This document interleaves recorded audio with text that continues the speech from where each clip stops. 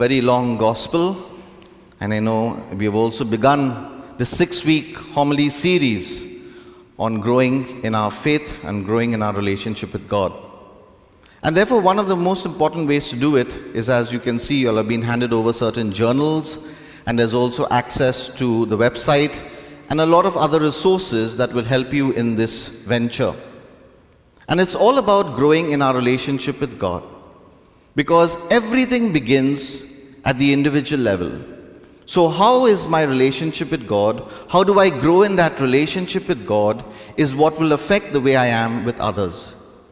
So the importance is, what is my present state of relationship with God, and how would I like to grow in it, not only for myself, so that my relationship with God will reflect in the way I am with others.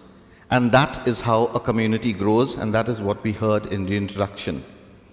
So whenever we listen to the word faith, we have to realize that faith is always associated with a relationship.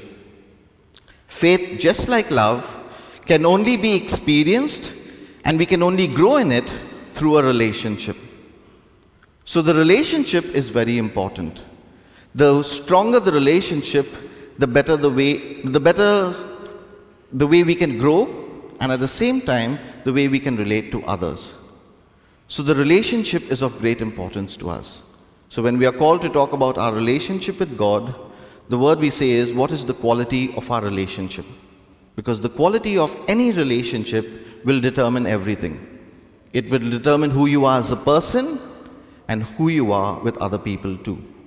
So let's take the parable of the prodigal son. Very often it's focused on one person, one character, and that is the younger son. Because the younger son went away, the younger son came back, etc. He repented.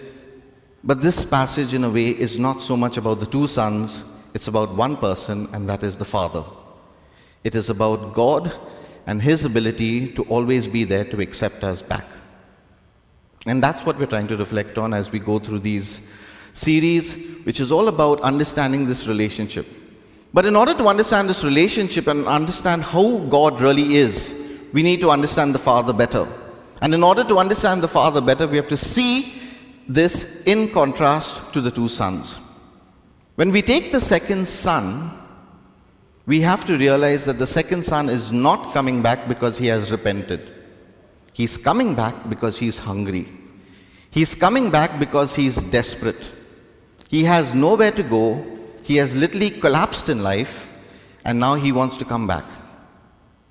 But yet we see the Father reaching out to him. And a very important thing that was made known to me some days ago, another interpretation, which I think makes a lot of sense in order to understand the Father better, is that when you have a situation like the second son has gone through, literally been out there with the swine, he must have been filthy, completely covered in mud, he may have had ragged clothes that he was wearing, and yet the Father recognized him. Because it says that the Father saw him from a distance, recognized him, and ran to him. Which means when we look at this image with regard to God, we realize two very important things. For God, it is not about repenting, it is just turning our gaze towards Him. The moment we turn our steps towards Him, God will run to us. We don't have to come to Him, He will run to us. And the second thing is, we think we are sinners, we think we are so filthy with a lot of things, but God sees us through our filth. God can see us through our dirt, and He sees who we truly are, and that is what makes Him love us all the time. So that is the story of the second son. Then you have the story of the first son, or the elder son. He too was broken, because he has been living with the father for so many years, but he, like the second son, did not understand the love of the father. He was not able to really grasp the depth of the father's love for him. So when we take both these sons, they reflect a certain brokenness. The second son that I started talking about, for him, he did not understand this relationship, and therefore he was frightened, he doubted, and above all, he was trying to manipulate the father, coming with a nice big drama speech to get food. But the father was not interested in him, because the father knew that he you are my son, and that's all that matters to me. With the second son, which is the elder son, to be more precise, for him, he also never understood the father's love.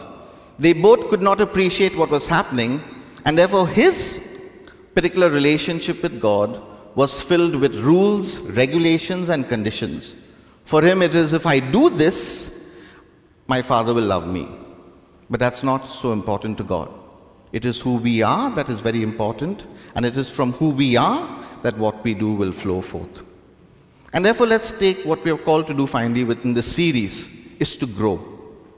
And we grow by doing two things, by reflecting and responding. So what are we called to reflect on? We are called to reflect on and see how often I could be like these two sons. Am I at times like the younger son who's trying to manipulate God, trying to only receive, always asking, but not really willing to really commit myself to the love of the Father? Or can I be like the second or the first son, which is the elder son, which is all about rules and regulations? If I do this, God will love me. If I do that, God will love me. It's all about being structured, and that is not what is important. What we are called to do is to grow in a relationship with God. And therefore, when we grow in a relationship, we don't have these structures. Take any friendship that you may have in your life, a strong connection with somebody. You just enjoy being with that person. The more you spend time with that person, the more you understand the person, and from that, you grow. If you have ever had a good time with a particular friend, see how your rest of the day goes. You come back so excited, so enthusiastic about everything, because that joy of that bond has helped you be a better person, and you want to share that with others. And therefore, it's all about finding God. And how do we spend time during these 6 weeks? It's not only the 6 weeks, it's about everything that we have in our life. How do we apply it to our life so that we can grow in a better relationship with God? And to put it into perspective, it's all about finding God.